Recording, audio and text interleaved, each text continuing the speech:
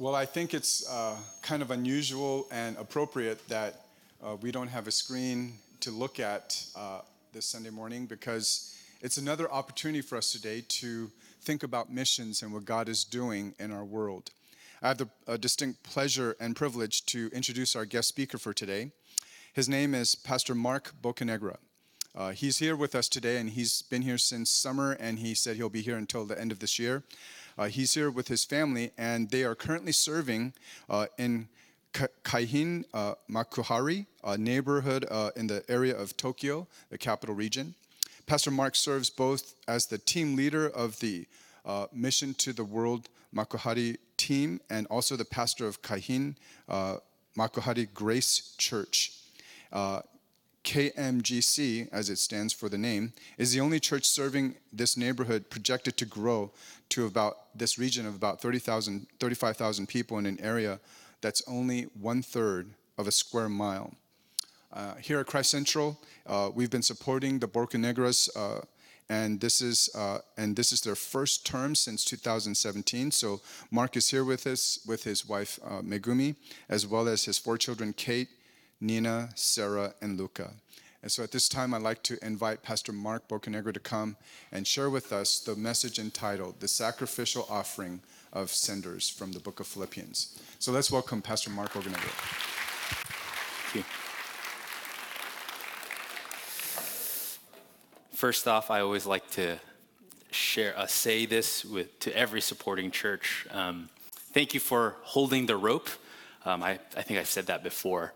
My wife always makes fun of me because I always say it over and over again. But Missionary William Carey, right before he went to India, was talking to his fellow pastors in the Baptist Missionary Society, and before he went, he said, "I will go down into the pit. Who will hold the rope for me?" Referring to those who financially support him. I don't like to call Mission Field a pit. I like to call it a gold mine, but that's where I think that we've been doing. We have been doing missions, but we can only do that through the co-suffering, the co-laboring of you all. I wanted to I already embarrassed Andrew Cho, the one who kind of is the liaison between us and CCSC. I will show clear favoritism to Andrew because he has been faithfully sending us Christmas packages every year. I don't say this like as a missionary. We get a lot of offers of doing Christmas packages. We do get some of those churches do it once, maybe twice, but nobody has done it for 5 straight years. So my kids love Andrew, so please just encourage him because he has been holding the rope from our kids. So I'm very, very thankful for you all and for this church, and of course, Andrew. Let me read today's passage. It is Philippians chapter 1, verses 3-6, and then chapter 4, verses 14-20. Actually, I'm thankful that there's no projector today because I'll be going all over Philippians. So if you have a Bible in front of you or just a Bible app, open it up and I'll refer you to different passages. But this is the reading of God's word. I thank my God in all my remembrance of you, always in every prayer of mine for you all, making my prayer with joy because of your partnership in the gospel from the first day until now. And I am sure of this, that he who began a good work in you will bring it to completion at the day of Jesus Christ. And jumping down to chapter 4, verses 14. Yet it was kind of you to share my trouble. And you Philippians yourselves know that in the beginning of the gospel, when I left Macedonia, no church entered into partnership with me in giving and receiving, except you only. Even in Thessalonica, you sent me help for my needs once and again. Not that I seek the gift, but I seek the fruit that increases to your credit. I have received full payment and more. I am well supplied, having received from Epaphroditus the gifts you sent, a fragrant offering, a sacrifice acceptable and pleasing to God. And my God will supply every need of yours according to his riches in glory in Christ Jesus. To our God and Father be glory forever and ever. Amen. Let me pray. Dear Heavenly Father, the Lord of the harvest, you have spoken to us, your people. I pray, Lord, that I might not speak my words, but only your words, our King. I pray, Lord, as your people, as your sons, as your bride, that we would not only hear, but believe and obey. I pray, Lord, that you would prepare our hearts for your message. In Christ's name we pray. Amen. So whenever we have folks who visit us in Chiba, there is a little story that I like to tell of my former boss. His name is Dan Iverson, who is a missionary, obviously. His story basically changed my whole view of missions. When Pastor Dan started seminary, he actually quit the Marine Corps and thought that he would plant a church in Virginia. And he and his wife had absolutely no desire to do missions, but he was willing to pray for missions. One day he walks into the chapel and a MTW recruiter is there, and he's like, oh, a recruiter, and sits down with not so many expectations, no special expectations. He said this to me, all right? So, and then as he's giving the message, there's this kind of burning kind of conflict, tension within him, until the recruiter says one line that just totally irks him. And this is the line that really bothered me and changed my whole paradigm about missions. And he said this: if you are not willing to go, you're not qualified to stay. If you're not willing to go do missions, then you're not qualified to stay. And obviously, Pastor Dan's kind of hearing this, and how can you say that I'm not qualified to do ministry? I mean, I'm a son of a PCA pastor. I'm going to seminary. I'm thinking of, giving everything to stay and do church plant. Do church plant. How could you say that I'm not qualified? And later, we were having a dinner conversation about this moment, and he said, the recruiter didn't say everybody is called to do missions. He did not say that. He said everybody should be willing. Everybody should be willing to suffer and follow the Lord of the harvest, the creator of heaven and earth, and the resurrected King of Kings. The issue is not about what you should do. It's about willingness to suffer. Therefore, if you're both, whether you're a missionary or a non-missionary, a goer or a sender, a ministry worker or a layperson, we are all called to bear the cross of Christ. All of us. It's not about whether you want to suffer a little bit or whether you want to suffer more, right? It's about how you want to suffer for the Lord of the harvest. Both missionaries and senders are co-sufferers in the Great Commission, and the idea destroys the whole notion that the sender is kind of like a lower calling. But what does it mean to co-suffer? What does it mean to send? The ultimate missionary, Paul, in the early church, basically said this in Philippians chapter 2, verses 17. I'm paraphrasing here, but although I am pouring out my life for missions by being persecuted, by being imprisoned, by being prepared to be executed for the faith, my suffering is merely a cheap topping, a decoration to the sending churches, greater and more significant sacrificial offering for the Great Commission. Missionary Paul just said his sacrifice is a mere cheap decoration to the sacrifice of the Philippian church. The Philippian church, I would say, is the ultimate sending church. And we should learn from this church. But did you hear what Paul just said? The ultimate missionary said that his sufferings was a cheap offering. It's the poor man's offering. And I hope that sentence just bothers you as it bothered me. Do we know actually what that means? Do we know why Paul thinks that way? Do we actually believe that sending missionaries is the harder, more sacrificial call? what I want to do is just to look through the entire letter of Philippians and to just boil it down into 3 points. And the first time I did this, there's just like a lot of people who got really guilt tripped into it. So I like to put a disclaimer here, right? I'm going to talk about really uncomfortable things, especially in the 21st century. We're going to talk about money. But this is not to guilt trip you about how stingy you are, or like I am the chief of all sinners. I'm the stingiest person I know. But this message is to give thanks to your sacrifices of being a local church who sends missionaries. This is a prayer of thanksgiving, like the letter of Philippians. So please kind of don't come out of this feeling guilt tripped, right? Like that's not what I'm trying to do. But what I will do today is kind of say certain things in a different kind of like in a slanted way, maybe in a blunt way. So just maybe in a hyperbolic way, but be prepared for that. Brace for yourself. So here's the first point. Brace yourself. Missionary Paul's love language is money. Missionary Paul's love language is money. Why? Because he thought financial support is koinonia, is fellowship, the sharing of affliction. You might think I'm making fun of him or mischaracterizing Paul, but I'm really not. If you just look at verses 3-5, he's just gushing with joy, not for like this abstract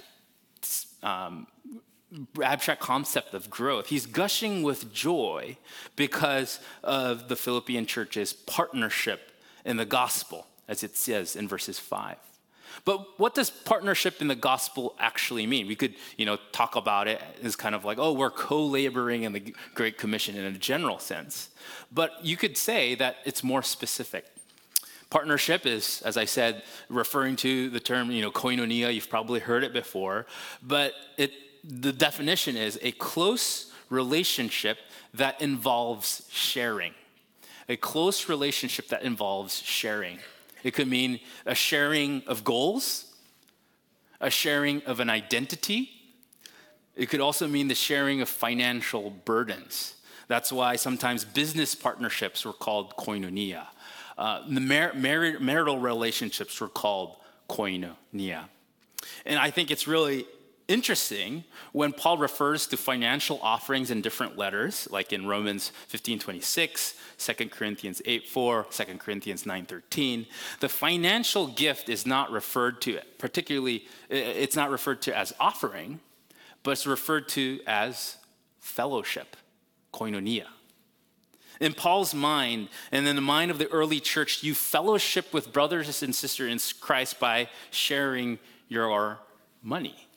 You might be thinking, oh, that's a lot of theological acrobatics. Like I don't buy it. Well, you read it in verses 14-16. I'll just read it again.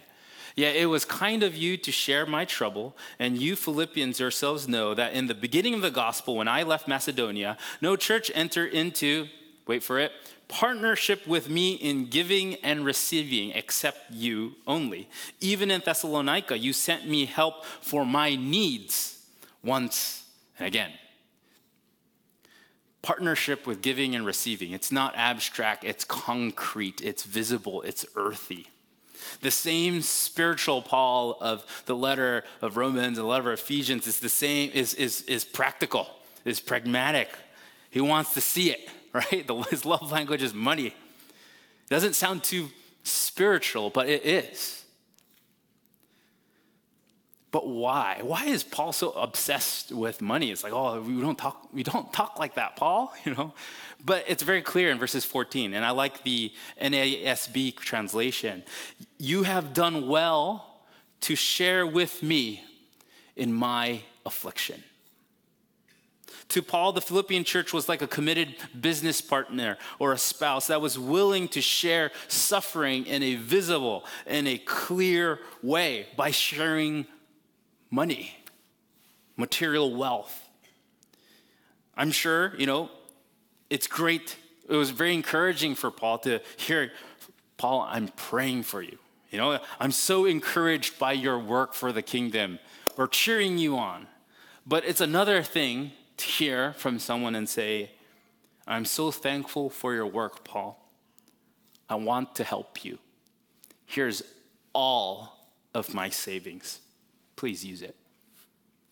I don't think anybody would disagree with Paul that the latter words have greater weight. Why? Because they were accompanied with sacrificial sharing. And this actually happened.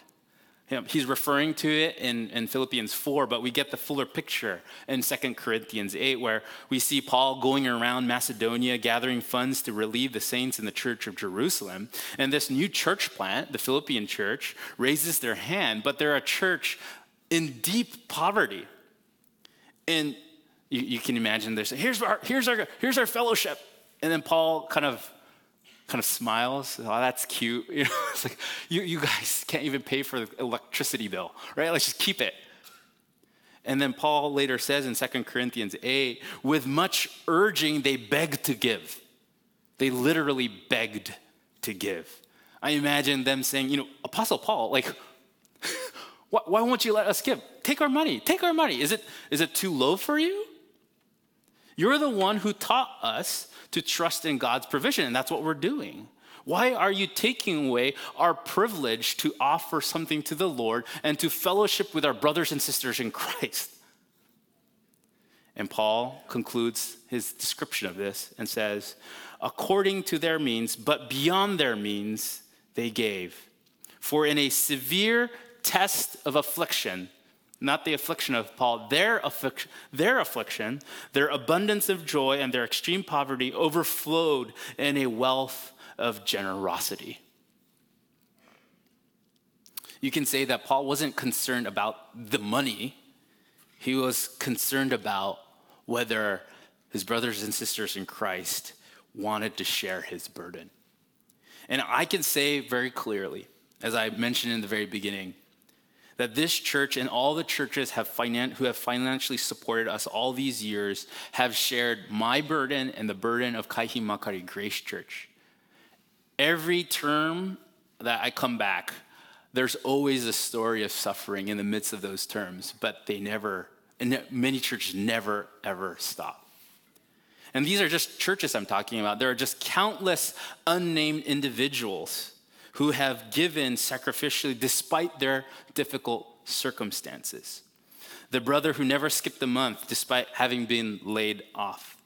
The sister who gave monthly despite having to support her family while waiting for her husband to be released from prison. The brother who continued to give faithfully even though he was battling severe depression. The sister who chose to give more after even a painful biblical divorce. The countless individuals who gave above their means, but with abundant joy, bring so much joy to us in Kahimakari Grace Church. You held the rope as in a very tangible way as we grieved the loss of our founding pastor, trained up a new PCJ pastor who will be ordained in November. We've endured many pastoral issues. We have welcomed many new brothers and sisters in Christ. But all of this, and we're outgrowing our space, and all of this was because you have been holding the rope for us. So thank you. Second point. Again, I'm going to make it blunt, right? Missionary Paul calls the church to generosity, not for his salary, but to harvest fruits of righteousness. Paul is not fundraising for his salary, but to harvest fruits of righteousness. The irony is that although Paul is calling all of us to generosity, to money, and that his love language is money, he actually doesn't care about money. If you look at chapter 4, verses 11 to 13, I'm just going to read it for you, and it's just mind-boggling how much he doesn't care. I'll read it to you. Not that I'm speaking of being in need, for I have learned in whatever situation I am to be content. I know how to be brought low. I know how to abound in any and every circumstance. I have learned the secret of facing plenty and hunger, abundance and need, and I can do all things through him who strengthens me. He didn't want the money. He didn't need the money, but why did he encourage giving? Chapter 4, verses 17, very simple. not that I seek the gift, the money, but I seek the fruit that increases to your credit. The only reference to fruit in the letter of Philippians is in chapter 1, verses 11. And he's praying that the church would be filled with the fruit of righteousness that comes through Jesus Christ. The reason why he wanted the Philippian church to give was for their love for the Lord would abound more and more. Paul wanted the Philippian church, a branch of the true vine, to be fruitful, to be abundant, to be luscious, and to produce large, not just small, large fruits of righteousness. So we see at the end of this letter, these were not abstract spiritual fruits in the immaterial sense. These invisible fruits were actually concrete, earthy, and visible fruits of financial and material generosity. And Paul knew that the church would give. But it's really interesting. I fundraise a lot, and I'm just like, Paul, why are you so confident that they're going to give more? And it's two simple reasons. Chapter 1, verses 6. That he who began the good work of creating a generous church like the Philippian church and CCCSC will bring it to completion at the day of Jesus Christ. That's reason one. Reason two, the one who bankrolls this giving is not the church. It's the supplier of the seed, as Paul would say. And he who supplies seed to the sower and bread for food will supply and multiply your seed for sowing and increase the harvest of your righteousness. The investor in this project called generosity is all in. But as I hear myself say all of this, as a fellow missionary, as a fellow fundraiser, I'm kind of like, I want to tell Paul, just be quiet. That's so brazen, so awkward. You're making everybody feel uncomfortable. You don't do that. You want to make them feel, comfortable about giving. And isn't just a bit inappropriate for you to talk like that? You have some humility, But I think Paul's comment in chapter 4, verses 18, really just humbled me and exposed my seeming humility as actual just pure arrogance. I'll just read chapter 4, verses 18 for you. I have received full payment and more. I am well supplied, having received from Epaphroditus the gifts you sent. Listen to this. A fragrant offering, a sacrifice acceptable and pleasing to God. Although Paul received and directly benefited from the gift, Paul understood that they were not giving to Paul. In fact, to think that way was incredibly arrogant. Brothers and sisters in Christ, they were offering. We call it an offering because it's an act of worship to the Lord of the harvest, to the King of Kings. And of course, any offering, as we call it, requires sacrifice. If you look at the Old Testament, offerings were literally taking livestock and killing it and sacrificing it and burning it in front of the altar. And that is why when Paul says in and in the Old Testament, there were tiers. There's the lower tier, the mid tier, and the high tier. And what Paul says in chapter 2, verses 17, he says this: even if I am to be poured out as a drink offering upon the sacrificial offering of your faith, I am glad and rejoice with you all. Essentially, this is what Paul is saying. To give in order to advance the kingdom of God requires a greater sacrifice, and there's no benefit to you. That's why it's a higher tier. But when missionary Paul looks at his own persecution, his own imprisonment, his own execution, he's saying, my tier is the poor man's drink offering, the decorative offering that is poured upon the better, the more significant, the more pleasing offering. My friends, I like to say here Have you ever heard a pastor who said, I want your worship, but I want you to put a cap on it, 10% of your time. Worship only 10% of your time. No, you want as much worship as you can get. In the same way, Paul is saying, I want as much fruits of righteousness. Dear brothers and sisters in Christ, do you want to bear more fruit as the bride of Christ? If so, the most practical and visible way you can worship in that way is to give to your local church. And the other way is to give to missions. But what's more important is probably the fear that comes after that, right? It's like, oh, I have to give. Oh, and you look at but this is what Paul says at the very end of the letter to the Philippians. Our God will supply every need of yours according to his riches in glory in Christ Jesus. I like what what Jesus said when he commanded the church to give. Fear not, little flock. Don't worry, just give. But as I confessed in the first service, I'm the stingiest person I know. So this is always I feel like a hypocrite, like preaching through this message. But we always have to remember why the Philippian church gave. And this is the last point.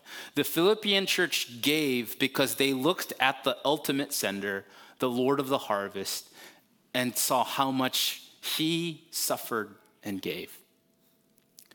The reason why the Philippian church gave so generously, the reason why Paul suffered so much, because they knew that Jesus Christ, the Lord of the harvest, was the ultimate sender, and that he suffered the most. And we have to always remember whenever we talk about, the Lord of the harvest supplies, the Lord of the harvest supplies, it cost him a lot to do that. He suffered so much to send us out. When Jesus sends out the disciples to accomplish the Great Commission, what does he say? Guys, I'm praying for you. I love your work. I'll be praying for you. I'll be interceding for you in the heavens. Does he do that? No. He sent down the Holy Spirit and Pentecost to enter into the deepest communion, the deepest relationship, the deepest koinonia that you could ever possibly imagine. He shared literally everything with you, doing nothing out of selfish ambition, but in humility. Jesus counted you and me more significant than himself. Though he was in the form of God, he did not count equality with God a thing to be grasped. And as a result, he chose to empty himself by taking the form of the servant. And by doing that, he humbled himself by becoming obedient to the point of death, even death on a cross.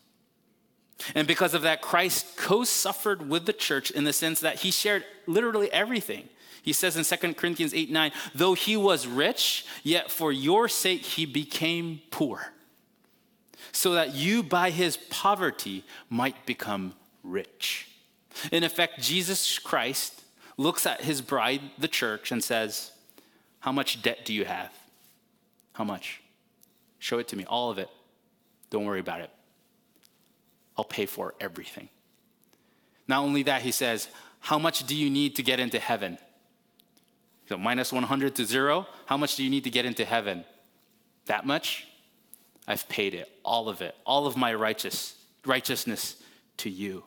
And when you get into heaven, I like to say, when you get into heaven, it's like, yes, I got into the stadium, I have the bleacher seats, right? It's like, no,